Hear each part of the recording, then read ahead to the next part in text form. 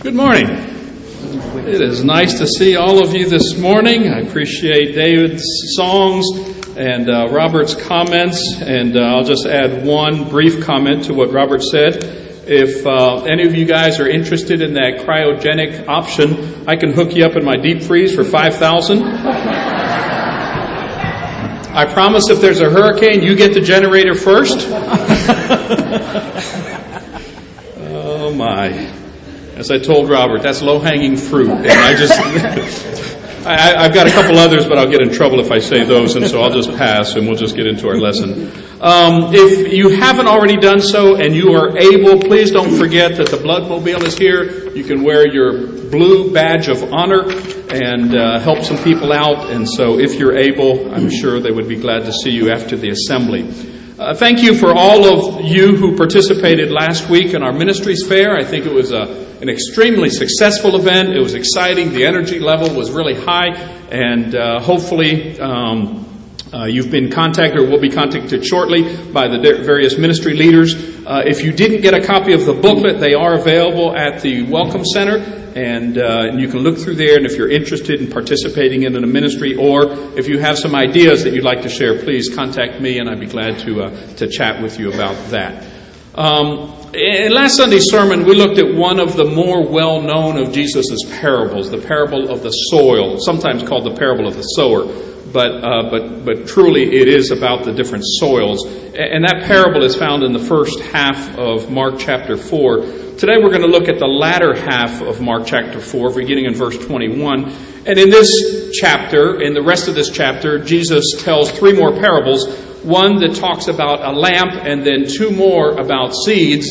And so we get the title for our sermon. Now, if some of you were expecting a different type of Seedy story, I am sorry to disappoint, but these are the stories about seeds that Jesus talked about.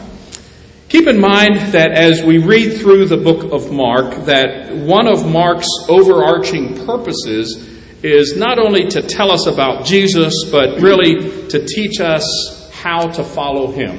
What does it look like to follow Jesus? What do we do? What should we think? What should our attitudes be? And the gospel, as we've noticed, emphasizes action. Immediately Jesus does that, and then immediately He goes here, and then immediately He does that.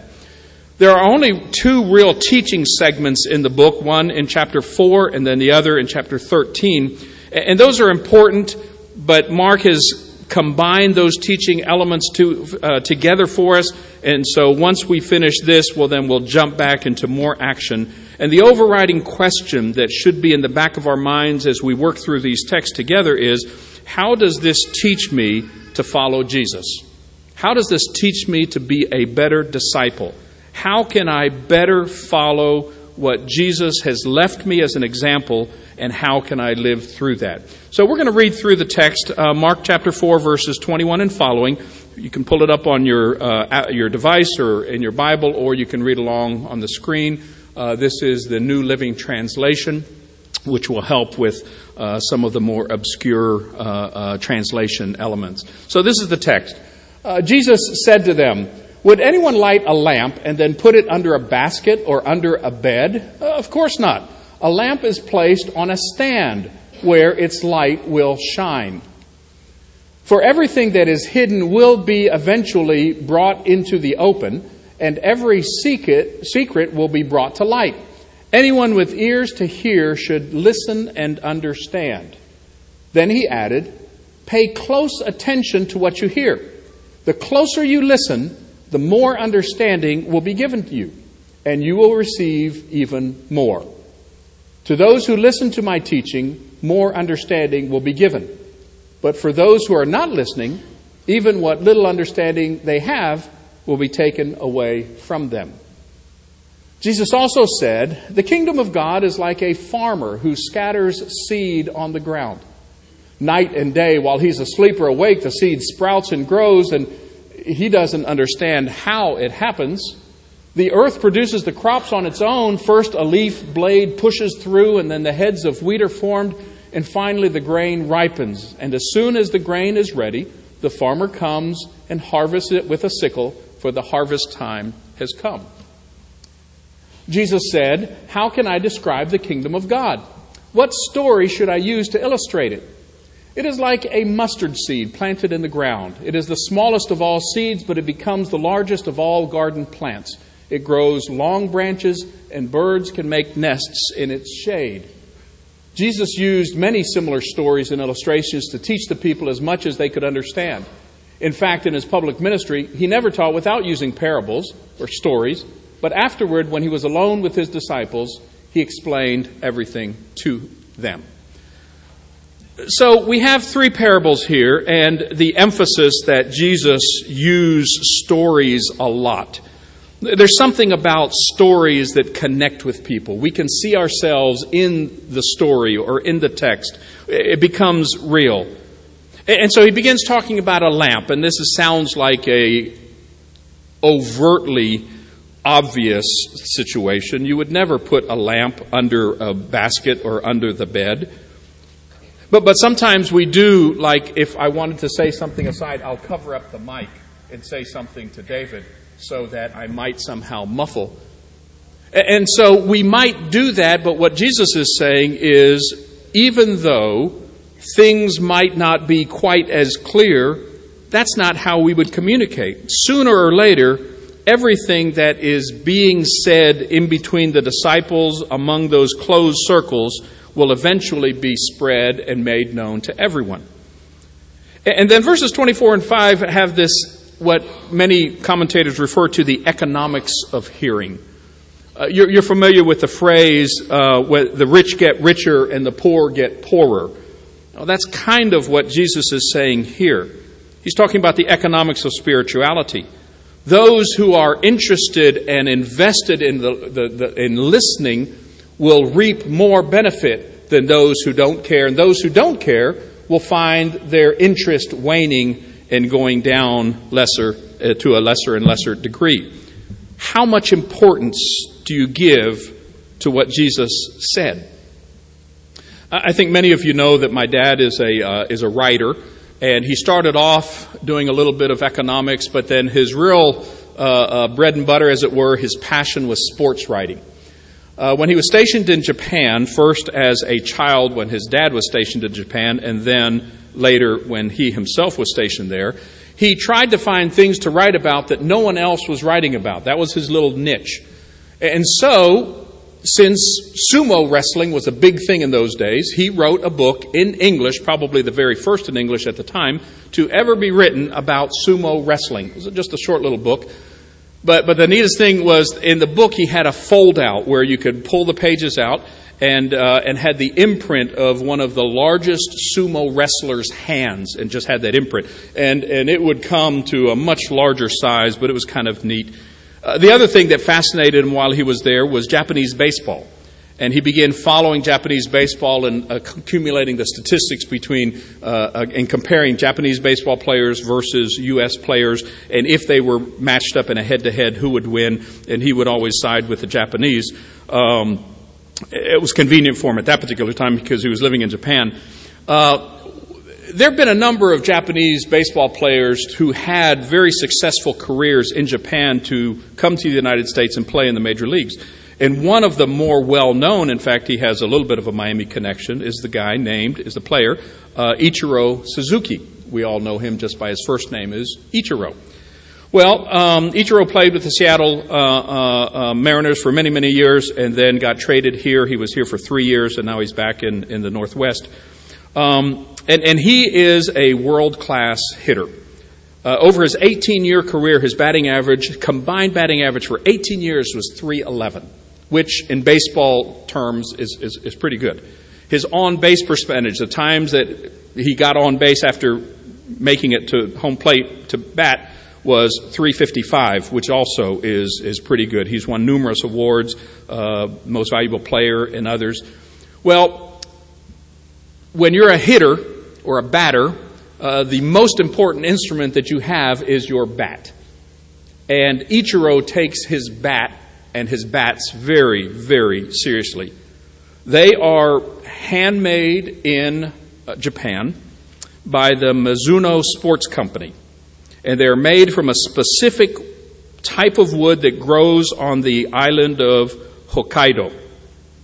And after he hits, he doesn't throw his bats into a canvas bag or throw them down in the dirt like other players will do. He has 8 bats, and he puts them into a custom-made suitcase that is shockproof, that is moisture-proof, that has pellets inside to remove whatever moisture there might be on the inside. It's a dehumidifying case that absorbs all the moisture. Because Ichiro knows that his livelihood depends on those bats. If his bats aren't in pristine condition, and if he's not taking care of them, his very livelihood and life could suffer. And what Jesus is saying is, if you take care to listen to God's word with this kind of intensity, with this kind of focus, you will be rewarded. And it's going to open up even the desire to be more involved in his hearing. But if you're the kind of person that after you hit, you just throw your bat away and throw it into the dirt, or you snap it over your knee like Bo Jackson used to do, then it's probably the bat themselves. The bats are not going to be that important to you. What is important is what you value. And as individuals in today's world, as disciples of Christ, we can ask ourselves, how much do I value God's word? How much do I value what he says? Is it important enough for me to listen to it and really try and pay attention?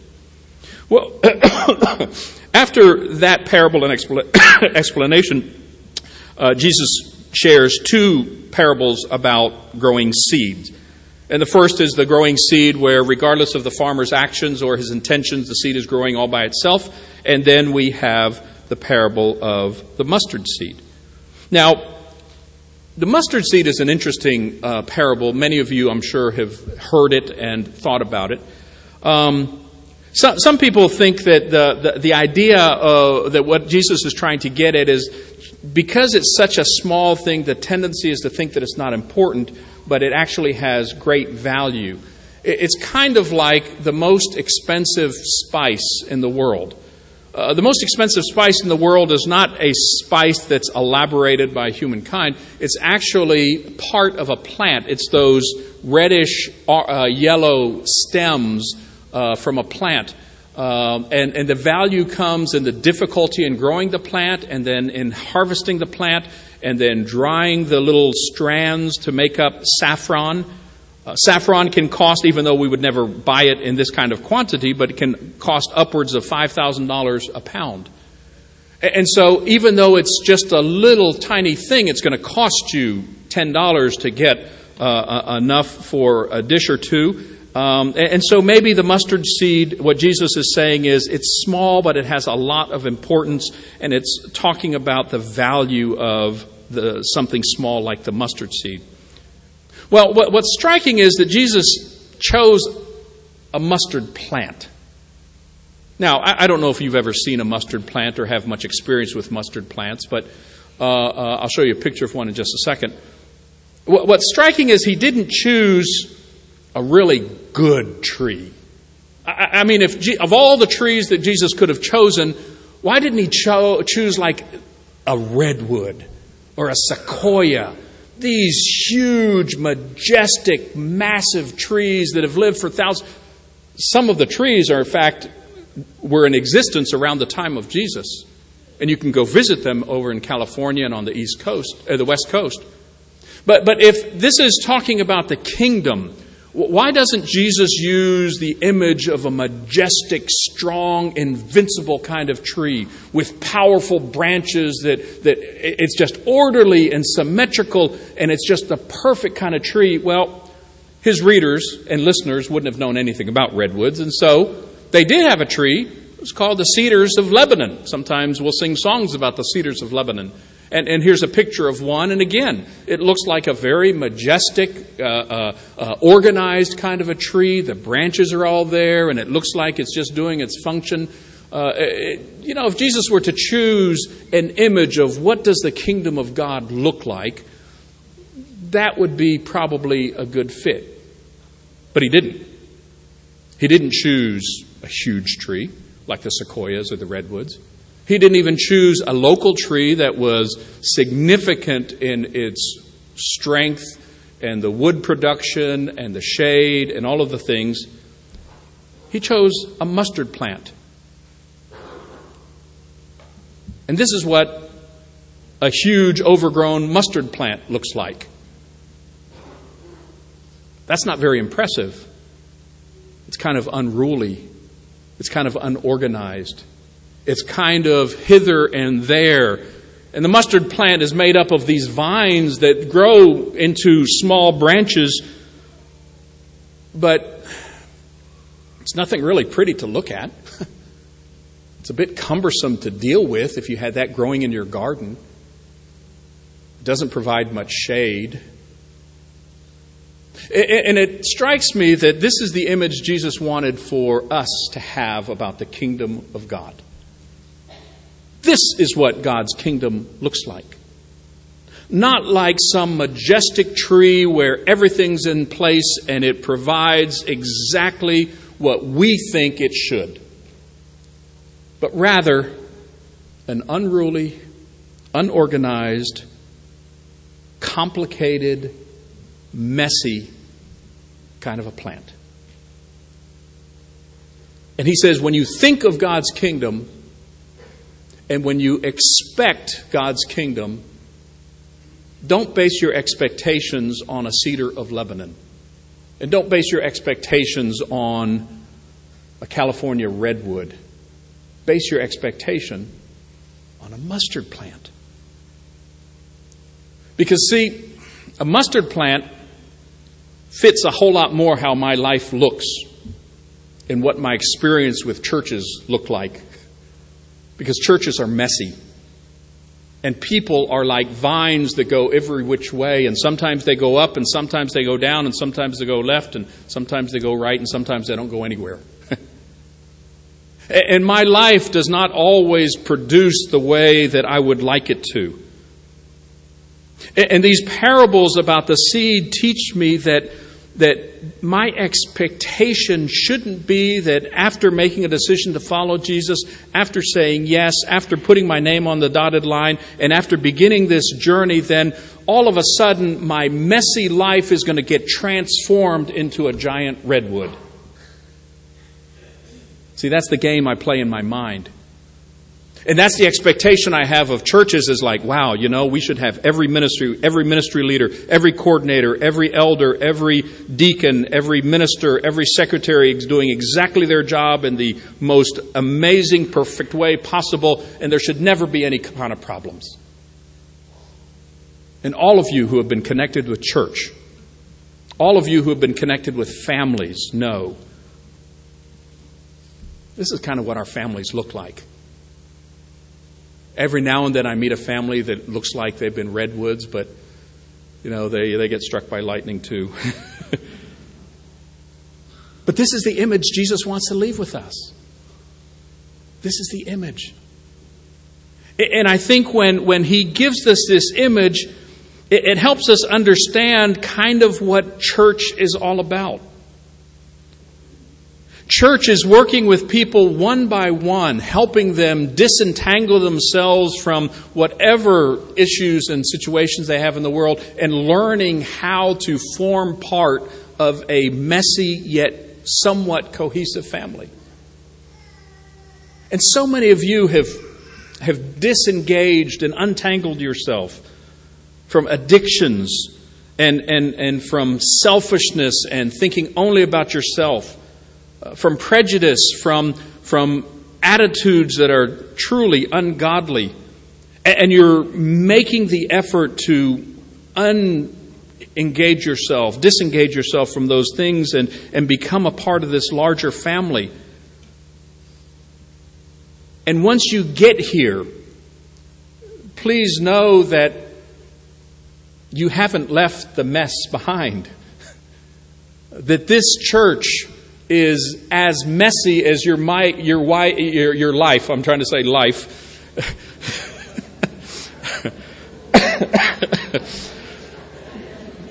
Oh boy, here we go. See, and I did so good. I was doing so well. because I didn't say publicly that the easiest way to spend $2 million was to get a wife. I didn't say that. I was doing so well. But what you'll find when you throw your lot in with the Sunset Church is that we're not perfect people with a trunk that's so solid that wind won't blow us down. You're going to find people who mess up, who don't fulfill their obligations and responsibilities. You're going to find people that long for a better life. And I hope you'll feel at home. Now, we are still walking after Jesus, and we're still following in His path, and we're still learning what it looks like. But you won't find, hopefully, at this congregation, people that say, we've arrived, and we're waiting for you to catch up. You know, the imagery Jesus uses isn't of marching armies, of heroic deeds, but basic, humble dirt and seeds and plants. And even as he's talking about plants, he doesn't choose the most successful and desirable of the plants. He chooses a plant that appears kind of ugly, doesn't look like much.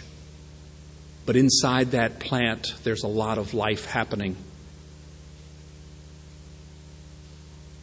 You know, the world doesn't work the way we would like it to. And our faith in God to follow what He's asked us to do, to love Him, to love other people, to be at peace with as many people as possible, to do good to everyone that we come across, to leave vengeance to Him and to live life with an attitude of forgiveness. Those challenges sometimes leave us wanting justice, demanding justice. And what Jesus will demonstrate by His very life, that if we will follow Him, there will be justice, but it might not be in my lifetime. And there will be reconciliation and retribution, but it'll be on God's time and not mine. And so these parables instill us with a sense that there is something happening, even though we can't see it. And we can have confidence instead of just despair. These parables teach us that our success doesn't depend just on our feeble efforts, but really on God. And then lastly, they encourage us to have patient faith that doesn't give up, that continues to take care of our bats, that continues to value small things, that continue to appreciate the messiness of life in a church family. And together, we'll all be journeying together to follow Jesus. If we can pray for you today, we'd love to do so. We're going to stand and sing a song. You can bring your request to the front. Thank you.